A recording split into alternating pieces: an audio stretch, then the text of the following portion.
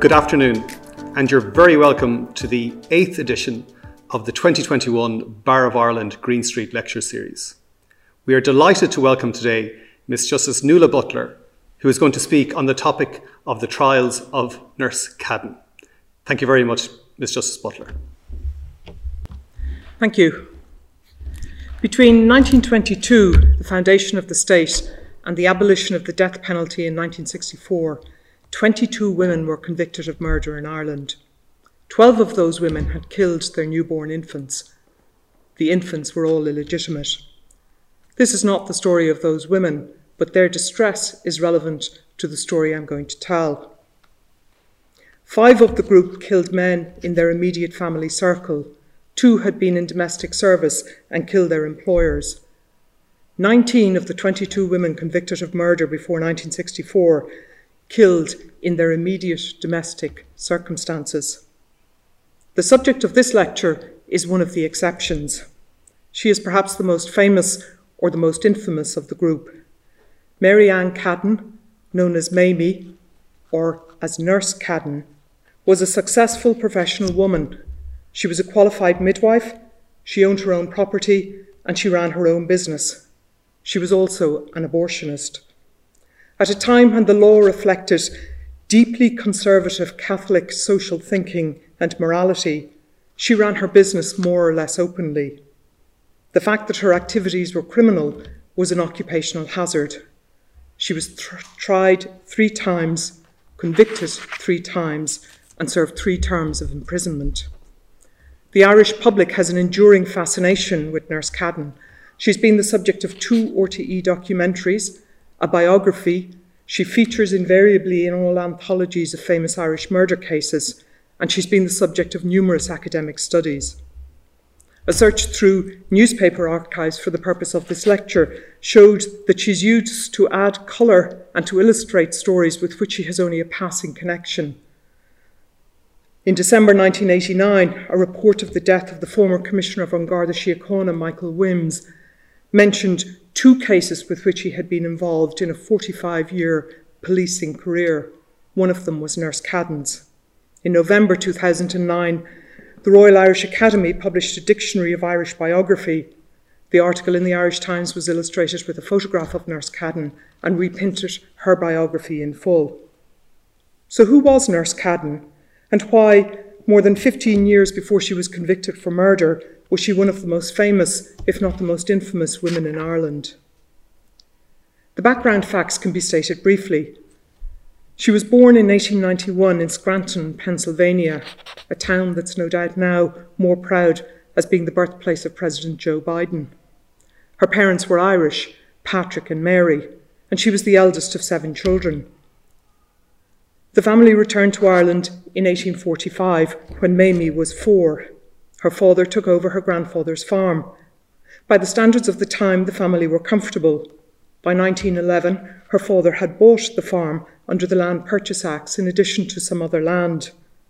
Unusually and significantly, he put 1.5 acres of that land into the name of his eldest daughter, Mary Ann. The family opened a grocery store. Mamie left school at 15 and worked in that shop, and continued to work there for nearly 20 years.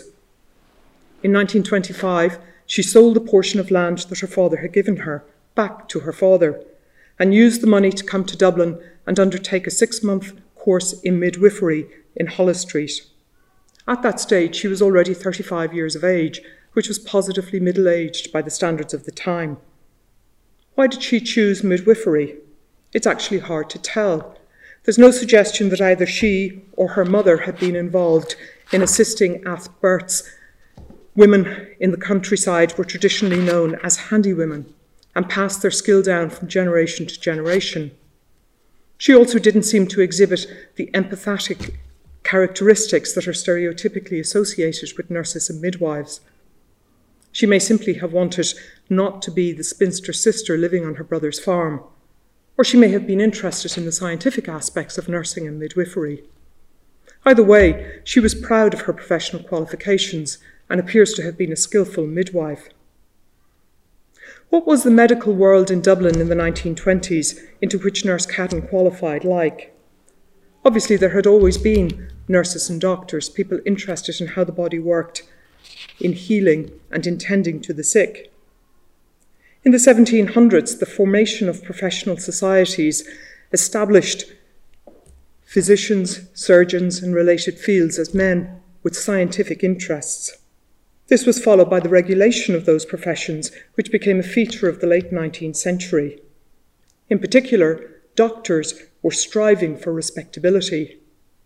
If you think of the novels of Jane Austen, the heroines wanted to marry gentlemen, they wanted to marry clergymen, they wanted to marry naval officers, they occasionally consented to marry people in trade or business who had an awful lot of money, but none of them would have considered marrying a doctor. In 1895, the Medical Registration Act provided a single licensing or registration system for all types of doctors. It allowed for the formalisation of medical qualifications and training.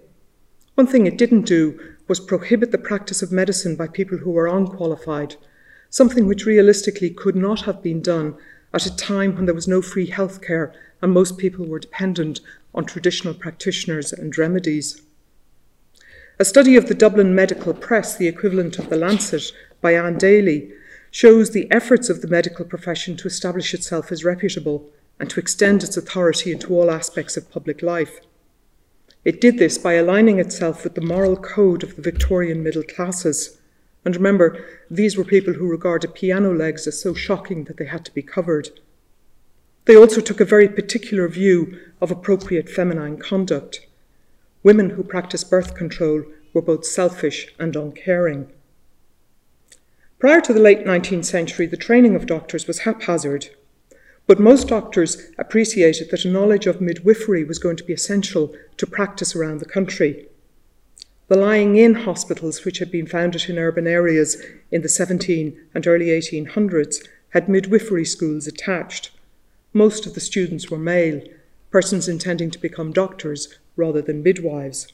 Women were employed as care attendants, looking after mothers prior to and after birth, but not seen as being capable of handling the birth itself, unless, of course, they were the woman giving birth. Most women still gave birth at home. In the rural areas, they were assisted by handy women, and in urban areas, the well-to-do were assisted by doctors in their own houses. The lying-in hospitals were intended for women where the conditions at home were dire. Women were reluctant to attend those hospitals because maternal death rates were high. It took some time to convince the male doctors that the problem lay with their own hygiene standards rather than what they saw as the filth and slovenliness of the women they were attending. By 1879, 94 mothers died giving birth in the Rotunda lying-in hospital. Even as late as 1915, 576 mothers died associated with childbirth in Ireland. Improvements in maternal death rates came about in large part because of the increased organisation and recognition of the nursing and midwifery professions. In Ireland, the first nurses were organised in the early 19th century.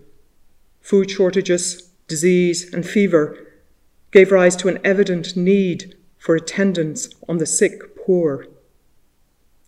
Two groups of religious sisters in particular were set up to look after the sick in their own homes, the Sisters of Mercy and the Sisters of Charity. By 1832, there was a cholera epidemic raging in Dublin, and the sisters were invited into the cholera hospitals to assist the doctors. There was an immediate improvement in outcomes. By 1835, the Sisters of Charity had founded St. Vincent's Hospital, which was, interestingly, the first major public hospital in the world to be founded by nurses rather than doctors. By 1850, the first training programmes were open to non-religious persons, usually women. And by 1894, 39 Irish hospitals had training schools for nurses. Nursing in Ireland developed its own distinct style, usually with a strong spiritual dimension. And nurses, like doctors, looked to regulate their profession to enhance their status. This led to the Midwives Ireland Act of 1891. A similar act had been passed in the UK in 1902. It set up the Central Midwives Board to maintain the role of midwives, to regulate training and admission to the profession. Training was expensive. In 1918, it cost £22 for a 6-month course in Holles Street. The average industrial wage was £50 a year. There was a very strong influence of the religious on the nursing profession. A large number of nurses were members of religious congregations. The religious orders in voluntary hospitals ran the nursing training schools, and the religious ethos of hospitals was an essential part of their characteristic. That indeed continues to be part of public discourse, as is evident from the discussion concerning the merger of St Vincent's Hospital with the National Maternity Hospital. I will return to the theme of the conservatism of the healthcare professions when we look at the role of the Pharmaceutical Society of Ireland in achieving the banning of contraceptives. That was the state of the healthcare professions when Nurse Cadden's name was entered on the roll of midwives in December 1926. She obtained employment in a nursing home in Portland Row, where she worked between 1927 and 1929. Employed nurses were not well paid, and Nurse Cadden undoubtedly saw a business opportunity, perhaps with the benefit of the experience she'd gained in her family business. In 1929, she opened her own maternity nursing home at 61 Lower Beechwood Avenue in Ranelagh. The emergent urban middle classes tended to give birth in nursing homes. These nursing homes were subject to regulation under the Registration of Maternity Homes Act in 1934. They were subject to inspection, and the superintendent had to be either a qualified nurse or a qualified midwife. Nurse Cadden's was undoubtedly a success, and by 1931, with the assistance of a mortgage, she had bought a substantially larger premises at 183 Lower Rathmines Road and opened St Mael Rooms, her maternity nursing home. This meant that by the time she turned 40, Nurse Cadden was the owner of her own property and her own successful business. She was also becoming a well-known figure in Dublin. She was very distinctive. She had blonde hair, she dressed wearing fur coats, and she drove a red MG sports car which she had imported in 1934. She was a self-made, professionally and financially successful woman, and she was ostentatious. This did not sit well with Dublin's medical establishment. However, the public fascination with Nurse Cadden was growing. One factor in her success is that by the standards of the time, Nurse Cadden was either non-judgmental or indifferent to the circumstances in which her clients became pregnant.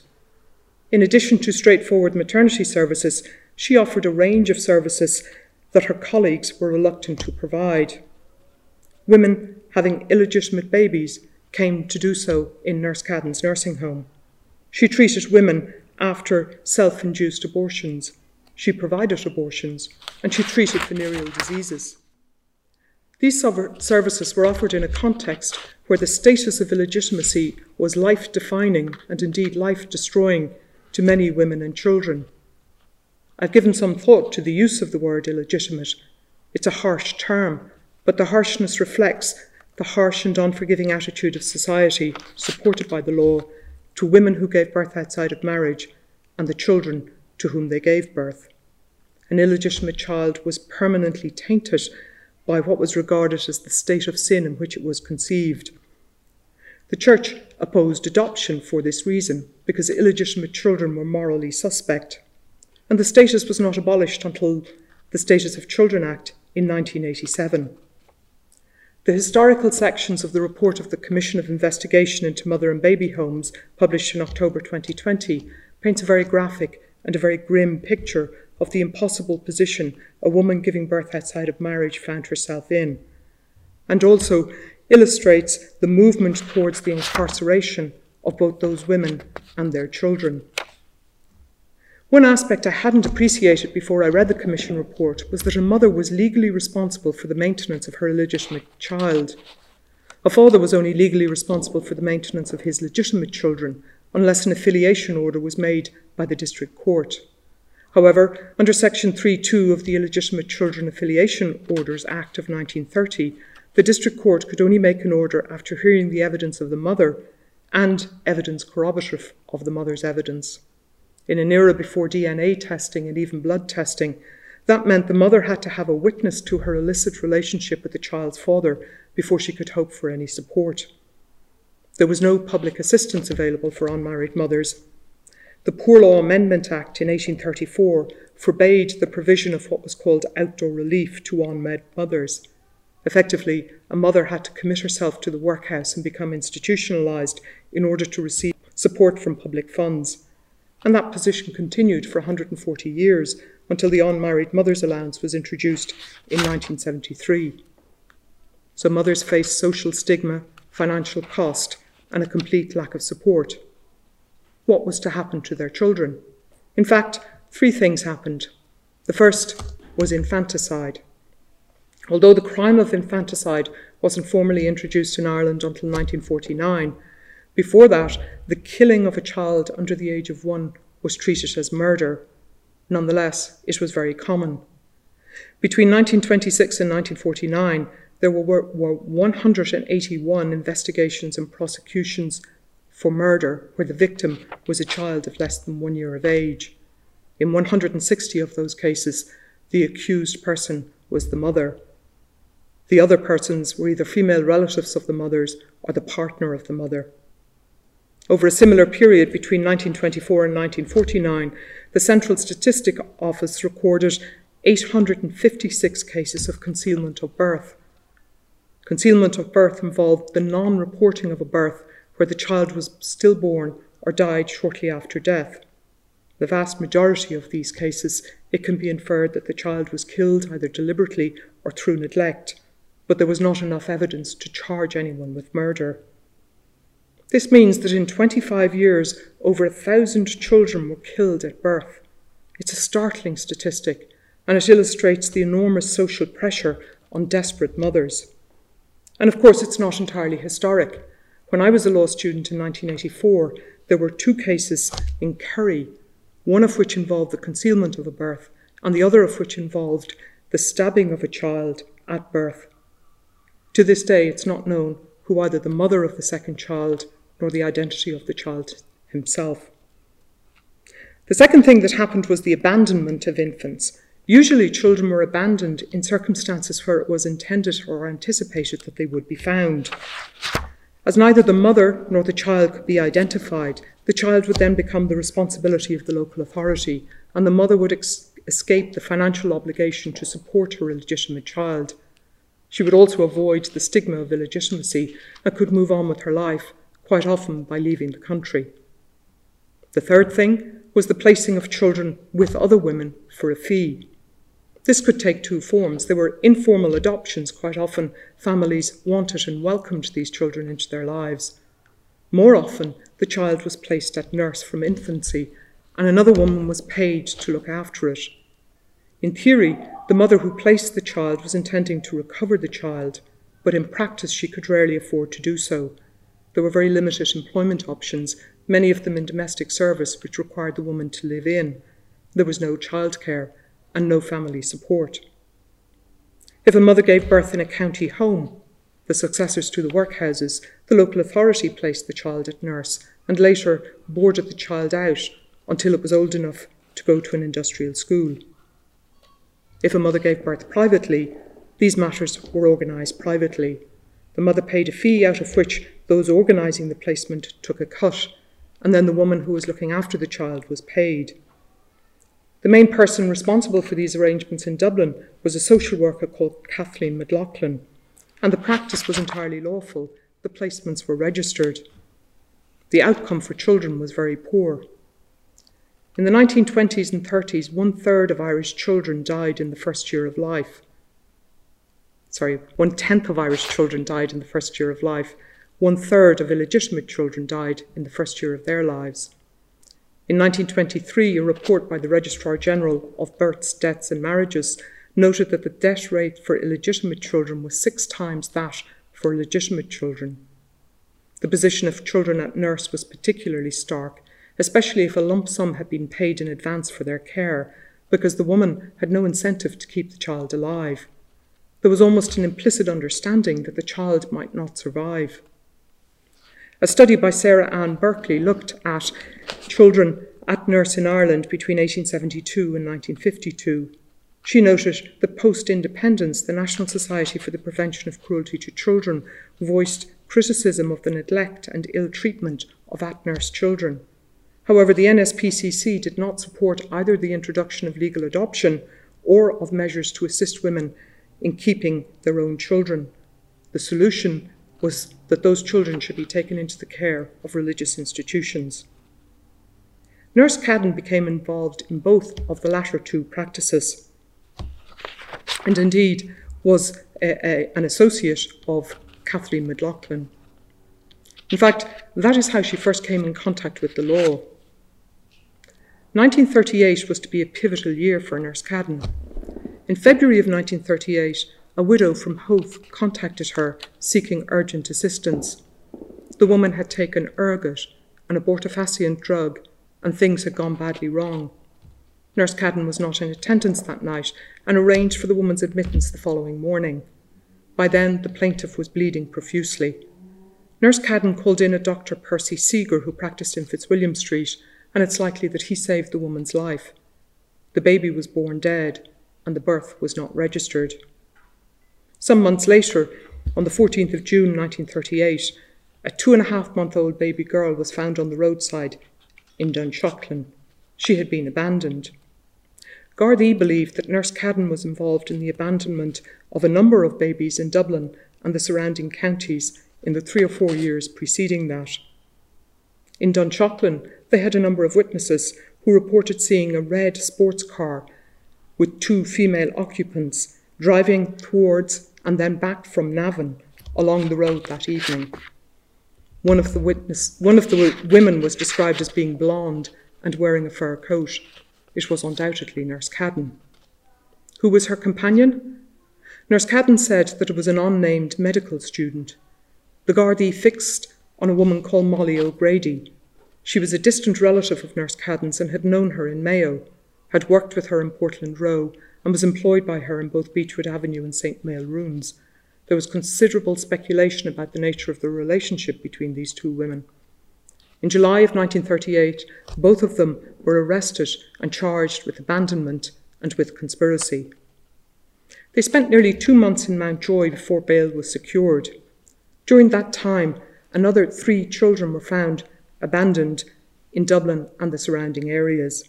Clearly, those children had not been abandoned by Nurse Cadden. It illustrates the scale of the problem and the fact that it was not attributable to a single person. In the course of their investigation, the Gardaí conducted a search of St. Mael Runes.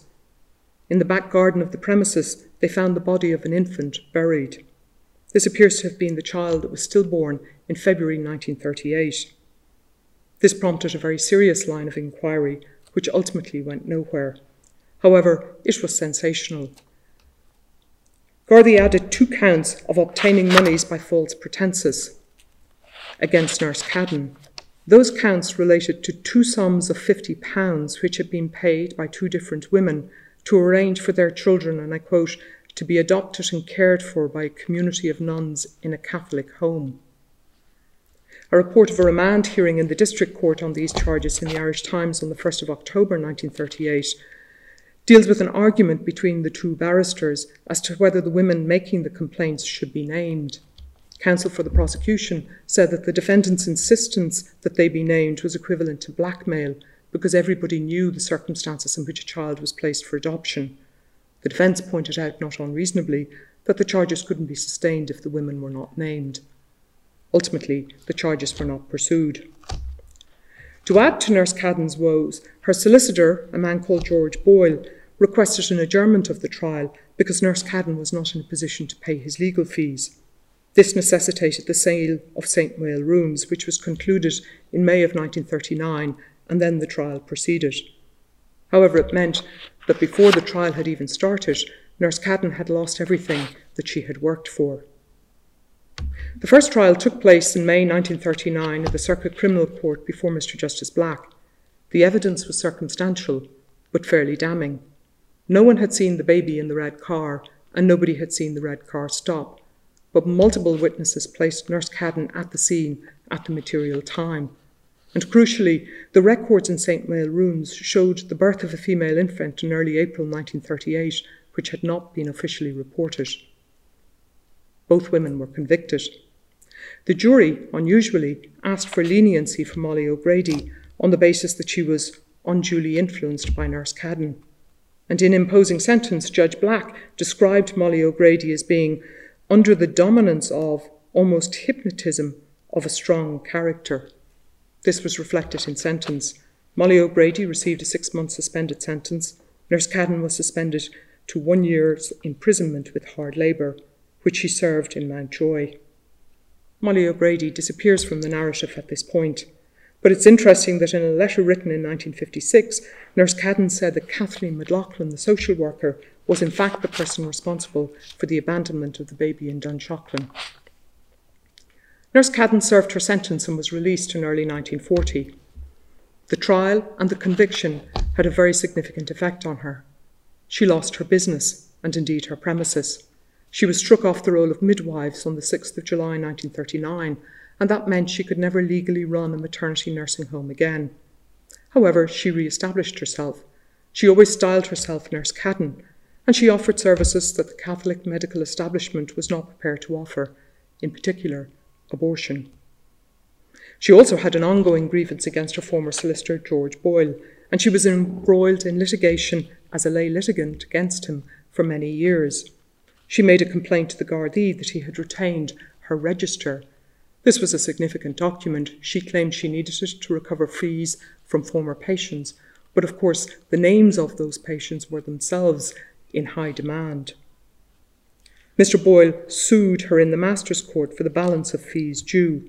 Newspaper reports indicate that the amount was some £667, 8 shillings and 2pence, which works out at about €44,500, a very significant sum. In fact, interestingly, the Irish Times report notes that Averil Deverell BL acted for Mr. Boyle. Miss Deverell was one of the first 2 women called to the bar in either Ireland or England. Nurse Cadden sued Mr. Boyle in the Circuit Court in 1949. It was a very wide-ranging claim, and it was mostly, but not entirely, unsuccessful. The most damaging item to Mr. Boyle was that she included a claim for personal injuries for using black hair dye, which had been recommended by Mr. Boyle. In 1938, she had attended an identity parade in connection with the Dunshaughlin matter, with her distinctive blonde hair dyed black. Finally, she was now notorious. Clients sought her out, aware of the type of services which she provided. It didn't take Nurse Cadden long to bounce back. She rented a basement suite of rooms at number 21 Upper Pembroke Street. Officially, she provided treatment for dandruff and constipation and venereal disease, but her main business was abortion. This begs the question as to why there was such a demand for Nurse Cadden's services. The first reason is the absolute non-availability of birth control, or even information about birth control, in Ireland in the 1930s and 40s. When the state became independent in 1922, birth control was not illegal, but it was not considered respectable. The availability of birth control was initially attacked through censorship. On independence, the 1857 Obscene Publications Act did not actually define what was obscene, save that it had a tendency to deprave and corrupt. There was concern in Ireland that English judges no longer regarded material on birth control as falling into this category.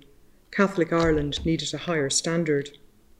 The opportunity arose following the receipt of a report from a wonderfully titled committee, the Committee on Evil Literature, which had been set up by the Department of Justice in 1926. This wasn't actually a purely Irish invention.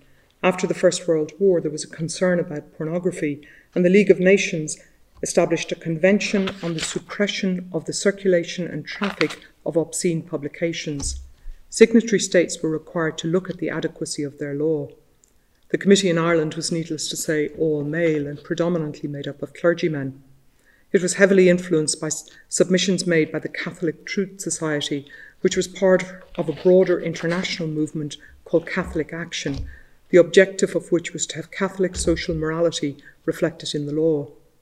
1/5 of the report of the committee dealt with contraception, which was regarded as sexually explicit propaganda.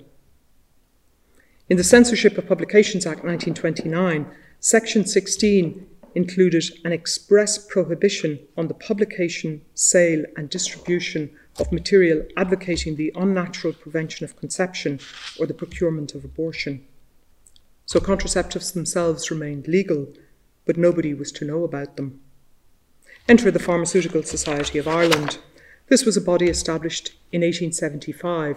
By the 1920s, it outdid even the medical and nursing professions in its desire to be seen to promote Catholic social values. It saw the sale of contraceptives not as a woman's health issue, but as a moral issue. Consequently, it made the sale of contraceptives professionally unethical. You could be struck off for selling contraceptives even though they were perfectly legal. Consequently, no pharmacy would sell them. It then lobbied the government for a legal ban on the sale of contraceptives, and in this regard it was supported by a papal encyclical of 1930 against what was then the mass manufacture of condoms. Section 17 of the Criminal Law Amendment Act prohibited the sale and importation of contraceptives. That in fact remained the law in Ireland until 1979, when the Health Family Planning Act, introduced by Charlie Haughey, allowed the sale of contraceptives with a medical prescription. It's commonly thought that it only allowed the sale of contraceptives to married couples. That is not actually the case. The Act allowed the sale of contraceptives for bona fide family planning purposes. It was the pharmacists and the doctors who decided that only married couples could have bona fide family planning purposes in mind. The second reason there was a demand for Nurse Cadden services is down to World War II. This led to restrictions on travel between Ireland and the United Kingdom. Prior to the outbreak of war, there had been a steady flow of pregnant women to the UK. Some gave birth to their illegitimate children there and had them adopted. Legal adoption had been introduced. Others travelled for abortion. Although abortion was illegal in England, there were signs that attitudes were changing, particularly after the judgment in Orr and Byrne in 1938. There was also greater anonymity. The imposition of travel restrictions meant that women who would have gone to the UK could no longer do so. This led to an increase in infanticide, in concealment of birth, in child abandonment, and in abortion. And finally, there was an increasingly conservative climate, which some would describe as a hostile climate towards women. Dr. John Charles McQuaid became Archbishop of Dublin in 1940. Eamon de Valera was in the middle of an 11-year term as Taoiseach. And between 1948 and 1951, when Dr. Noel Browne attempted to introduce the Mother and Child Scheme, which was in fact an attempt to have NHS-type free healthcare for all children under the age of 16, this was violently opposed by the Catholic Church and ruined the political career of Dr. Browne. All of this led to concerted Garda action against abortionists in the 1940s. The trials of Nurse Cadden did not take place in isolation. William Coleman, who practised in Merrion Square, was tried in 1937 and acquitted, and tried again in 1944, convicted and sentenced to 7 years.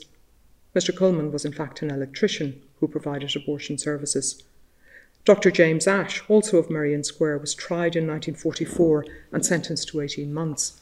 He was convicted of a charge of referral. Edward Cyril Flynn, who ran a dress shop, a place to which women would have access, was tried in 1944 and sentenced to 8 years.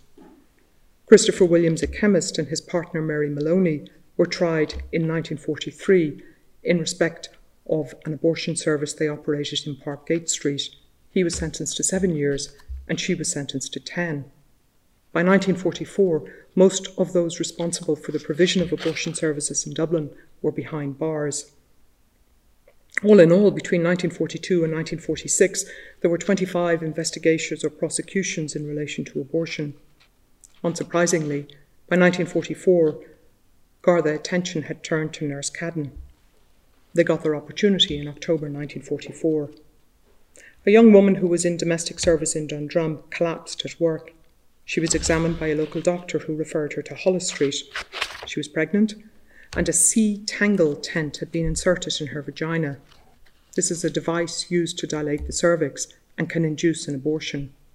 The woman was suffering from peritonitis. Holles Street reported the incident to the Gardaí. The woman gave a very detailed account of having attended at Nurse Cadden the previous Sunday.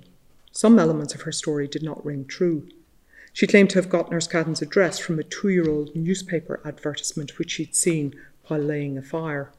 The ad itself was oblique. It's difficult to know how the woman understood what it was, what the services were. She also claimed that she was not able to pay, but Nurse Cadden said that was all right. This is inconsistent with all other accounts of Nurse Cadden's businesslike attitude to money. However, she also gave a very detailed account of Nurse Cadden's premises and a detailed description of Nurse Cadden herself, including her clothing and the fact that she wore a hat with a feather on it. Matters weren't helped by the fact that Nurse Cadden turned up at one stage wearing a scarf which the young woman had been given by her mother and had inadvertently left in Nurse Cadden's premises. There was also corroborative evidence from the chemist who had sold Nurse Cadden a box of sea-tangle tents, and the Garda search of her Pembroke Street premises resulted in 45 items being exhibited at trial, which the state pathologist said were all used for the purposes of abortion. The charge was under Section 58 of the Offences Against the Person Act 1861, the use of an instrument with intent to promote a miscarriage. The trial was not the cause célèbre that her trial in 1939 had been, because an order had been made that it should be heard in camera, and there was limited reporting. The in-camera order appears to have been to protect the public and to protect the woman's employers, but not to protect the young woman herself, nor Nurse Cadden. And indeed, it's somewhat ironic that Nurse Cadden later blamed the husband of the employers as being both the father of the child that the young woman was carrying and having attempted an abortion on her at home, which caused the peritonitis. Prosecution counsel in the case was Richard McLaughlin, a name that will be significant at a later stage. Nurse Cadden was found guilty and sentenced to 5 years penal servitude. Again, she served that sentence in Mountjoy and was released in 1950. She was now nearly 60 years of age, although she routinely claimed to be significantly younger. The usual pattern followed. She fell out with her former solicitor and became embroiled in litigation against him. She also set up her business again. There was a continued demand for her services. Although she was in declining health, her eyesight was failing, she suffered from arthritis and varicose veins. She operated her business now from a single first-floor room at number 17 Hume Street. That room became the subject of a rent dispute between herself and her landlord and was described by a valuer as being a back room with a small recess. It had an open fireplace, a hand basin, a gas cooker and electric light. On the top floor of the house were a bathroom and a toilet. The room appeared to be used for business purposes. A plate was on the door with the words "Nurse's Bell," the bell connected with the room. Photographs taken at a later stage show the room to be crowded, almost as if Nurse Cadden was a hoarder. She immediately fell out with her landlord, a Lawrence Brophy. There were 2 reasons for this. The first is that the premises was rent-controlled, and the two entered into a dispute about the rent, which was pursued through the courts. Mr. Brophy described Nurse Cadden as initially quiet, but then becoming aggressive and acting as though she owned the place. The other reason, which undoubtedly would have caused concern to any landlord, was that on the 9th of June 1951, the body of a woman was found in Hume Street. Her name was Bridget Breslin, and she was a dancer at the Olympia Theatre. She was in a relationship with a married man called Standish O'Grady, who subsequently became a friend of Nurse Cadden's.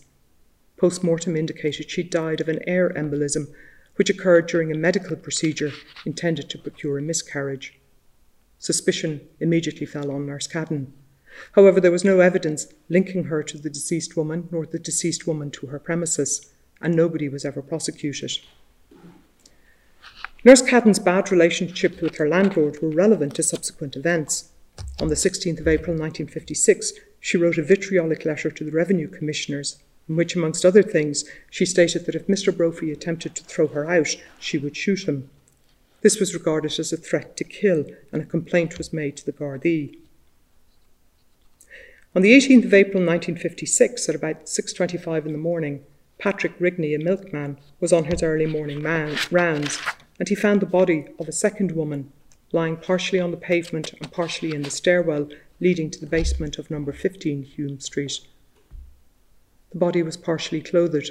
The clothing had been removed from her lower half. Her knees were tied together with a stocking, and she was covered with a black coat. Her bag and other belongings lay beside her. The Gardaí were called and attended, along with the state pathologist, Dr. Morris Hickey, at the scene. A post-mortem established that the woman was 5 months pregnant, and she too had died of an air embolism, which occurred during an illegal operation. It appeared that liquid or gas had been pumped, probably by syringe, into her womb. There was a 3-foot-long mark on the pavement, described as a drag mark, leading from the victim's head to the direction of number 17. Again, suspicion immediately fell on Nurse Cadden. She and the other residents of number 17 were interviewed. There was a search conducted of her room and a number of items removed, including a diary, some medical equipment, and a red dressing gown. On the 28th of April, she was arrested and charged with threatening to kill her landlord and brought before the district court, where she was given bail. There was huge media attention. Nurse Cadden gave interviews to journalists and was photographed in her room.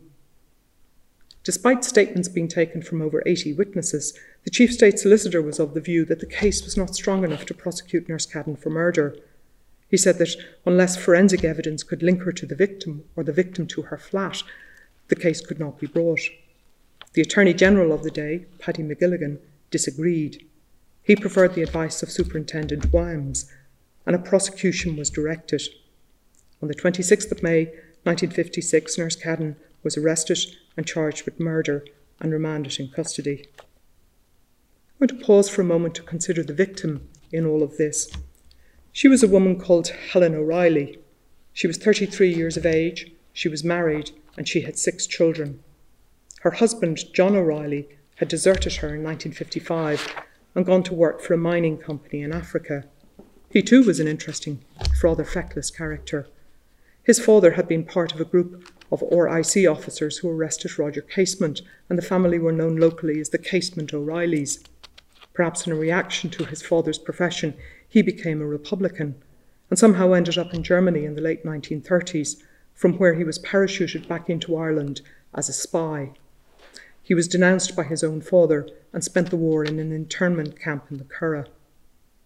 After his release, he married Helen O'Reilly and had a series of failed businesses. In reality, their story is probably as simple as a couple in a broken marriage at a time when the law didn't provide a mechanism to disentangle themselves from the relationship. Desertion, although it sounds dramatic, is really one or other of the parties simply leaving the jurisdiction in order to exit the relationship. However, that left Helen O'Reilly and her 6 children with no means of support. The law assumed that a husband would support his wife and his legitimate children, and there was no social welfare available if he didn't. The payment that Helen O'Reilly would ultimately have become eligible for was not introduced until 1973, when deserted wives' allowance was made available as a non-contributory payment. That was the same year that unmarried mother's allowance was first introduced and marked a significant turning point in terms of social policy. Now, women were to be supported by the state in order to rear their children, even if there was not a father actively involved in the family. These payments were renamed Lone Parent Allowance in 1990, and the focus shifted to who bore responsibility for children rather than the family structure and circumstances. They're now called One Parent Family Payment and covers a whole range of circumstances payable to both men and women who find themselves as a one-parent family with underage children. Children's allowance had been introduced in 1944, but under the 1944 law was normally paid to the husband as the head of the household, unless it was established that he was living apart from the mother. Then, as now, children's allowance was not actually enough to live on. This meant that all of Helen O'Reilly's 6 children were living in institutions run by religious orders within a year of her husband having deserted her. Helen O'Reilly herself was living between the UK and Ireland. She had a sister in Preston, and she became involved with a man there by whom she became pregnant. She had very limited choices. Because she was married, there was an irrebuttable presumption that any child she had was the child of her husband. Her husband had already deserted her and the 6 children they had together. Adoption had been introduced in 1952, but only illegitimate children can be adopted, and Helen O'Reilly's child would be presumed to be the legitimate child of her husband, even though she hadn't seen him in over a year. There was no provision for legal separation until 1989 and no provision for divorce until 1996, so there was no possibility that Helen O'Reilly could form any relationship that the law would recognise with either the father of her child or with anyone else. Given the attitude of the time to women who had sex outside of marriage, it's difficult to know if Helen O'Reilly was actually a sex worker or just a young woman making the best of a very bad situation. However, the authorities were damning. Superintendent Wimes, in his statement made for the purposes of the trial, stated that Helen O'Reilly, aged 33 years, her husband was then working with a mining company in Nigeria. She was the mother of 6 children, eldest aged 9. All the children were at the time being cared for at different convents in the city. The deceased had no fixed address at the time of her death. It's necessary at this stage to say that inquiries regarding the deceased show that she was a woman of loose morals who'd been associating with different men. I don't understand why it was necessary, but it was certainly said, and indeed it was said by the trial judge in his summing up. He said, she was a woman living apart from her husband, living with other men, being with other men across in Preston, associating with men in this country, visiting public houses and spending long periods there. It seems that if a woman's husband left Ireland and went to Africa, she was living apart from him, as opposed from he living apart from her. The striking feature of Nurse Cadden's trial for murder is the dizzying speed with which it took place. The body was discovered on the 18th of April 1956. A preliminary examination and depositions were taken in the district court over 15 days between May and June of 1956 before Nurse Cadden was sent forward for trial. Her trial in the Central Criminal Court took place over 10 days in October 1956. An appeal to the Court of Criminal Appeal was heard in December 1956, and she was ultimately reprieved in January 1957.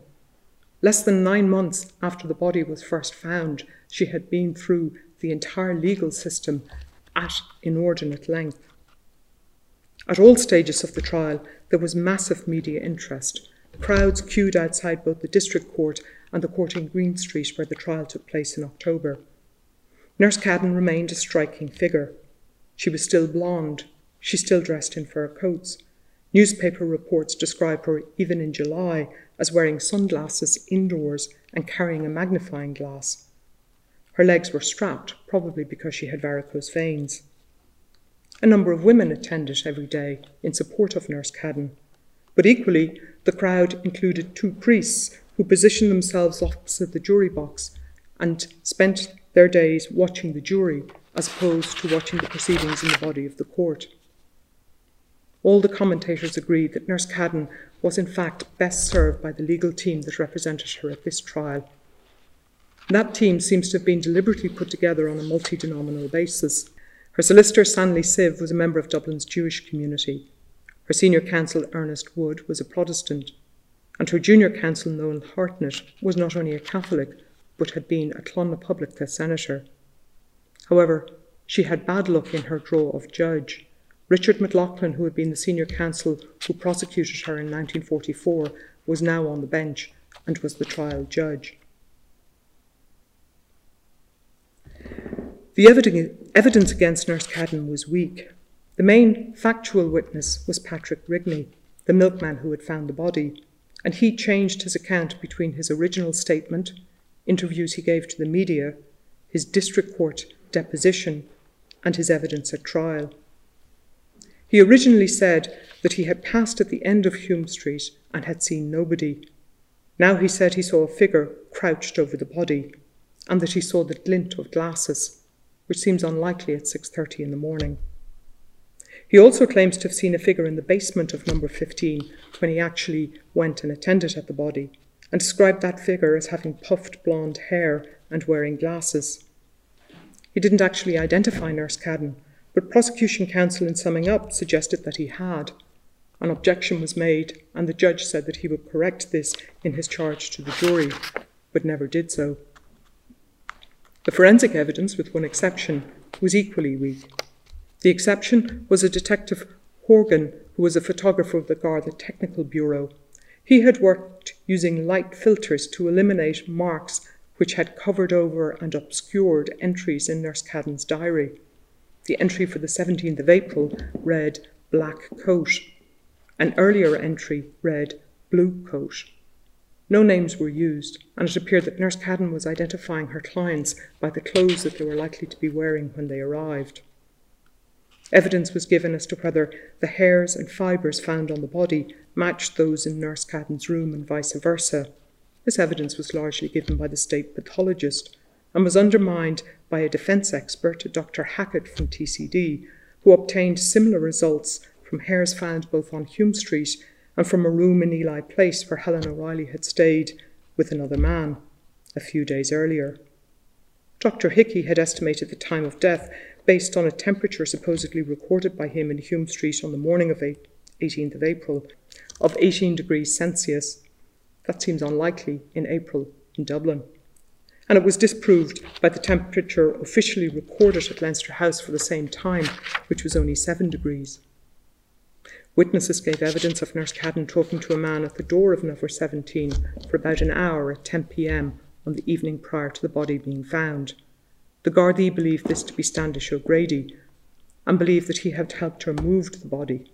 He was called as a witness but denied even knowing Nurse Cadden. There were very few defence witnesses.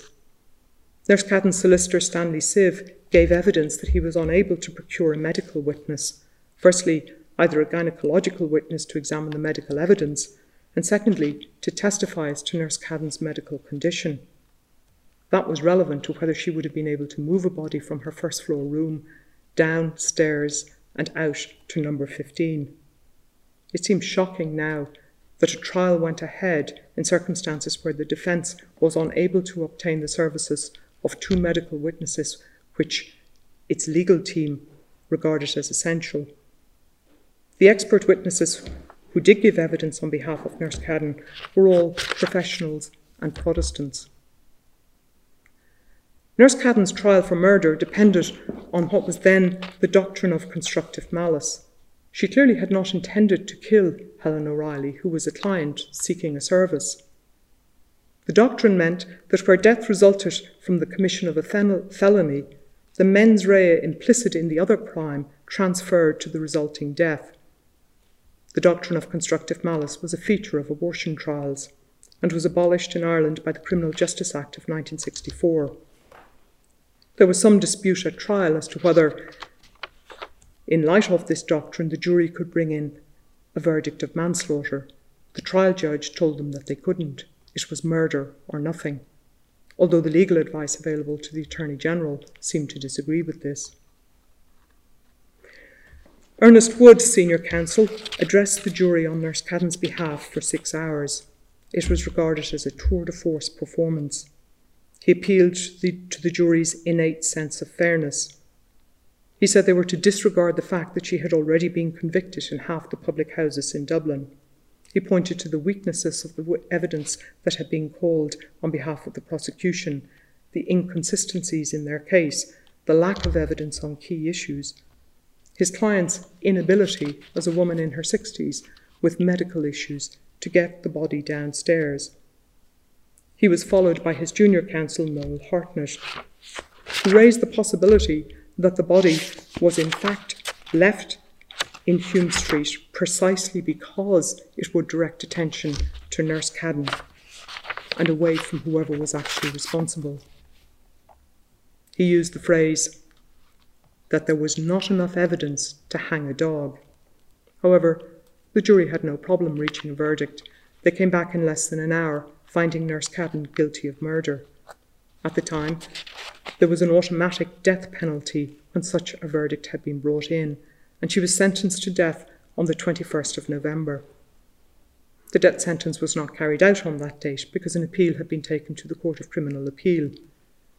That was heard on the last days of term and the verdict given on the 24th of December. Needless to say, the appeal was unsuccessful and Nurse Cadden was again sentenced to death to be carried out on the 10th of January 1957. Although a death sentence was mandatory for murder, it was rarely carried out in respect of women, and indeed Of the 22 women I referred to at the beginning of this lecture, only one of them was actually executed, and that was in 1924. Gender was inevitably a factor in seeking a reprieve. In this case, however, there was considerable public hostility and very little sympathy for Nurse Cadden. Despite this, a number of individuals and associations petitioned the government for her reprieve. The Irish Association for Civil Liberties, an Oxford academic, Mr. Siv sent in a letter with 71 signatories, mostly members of the Protestant establishment. Only one member of the Oireachtas, Owen Sheehy Skeffington, looked for a reprieve. However, on the 4th of January 1957, the government made the necessary recommendation to the President. Nurse Cadden's sentence of death was commuted to penal servitude for life. It's not quite the end of the story. After a year and 10 months in Mountjoy, Nurse Cadden was transferred to the Central Mental Hospital in Dundrum for the criminally insane. This begs a question as to whether Nurse Cadden was actually mentally ill.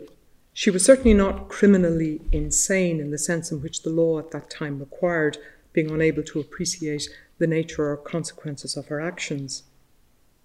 However, her own legal team had expressed concerns as to whether she was fit to plead, and she was perceived as being difficult but not dangerous. Her medical notes in Mountjoy refer to her as being deluded and violently resisted to staff. A medical officer's note of August 1956 provides some more detail. He said, "She's also aggressive in her manner, demanding things that she considers are her rights here, with rights in inverted commas." Nurse Cadden was a remand prisoner in August of 1956. She was a woman believing that she had rights, and that was enough for her to be considered potentially insane. The medical officer requested a psychiatric assessment. Her biographer, Ray Kavanagh, suggests that at a time when she was already seriously ill, the governor of Mountjoy was in fact facilitating her transfer to Dundrum, where there were better medical facilities and more comfortable conditions. Or perhaps the governor wanted to be rid of a difficult patient. Either way, after 8 months in Dundrum, Nurse Cadden died of a heart attack on the 20th of April 1959. This hasn't been a lecture suggesting that Nurse Cadden didn't commit the crimes of which she was convicted. Given the nature of her practice, she almost certainly committed them, and indeed probably committed many more, although there must be doubts about the safety of her conviction for murder.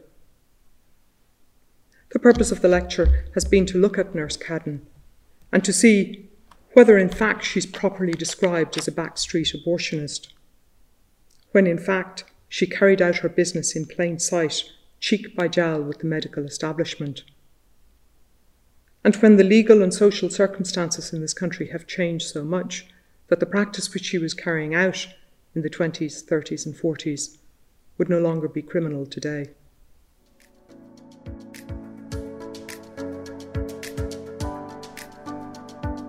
Thank you for listening to this lecture of the 2021 Green Street Lecture Series.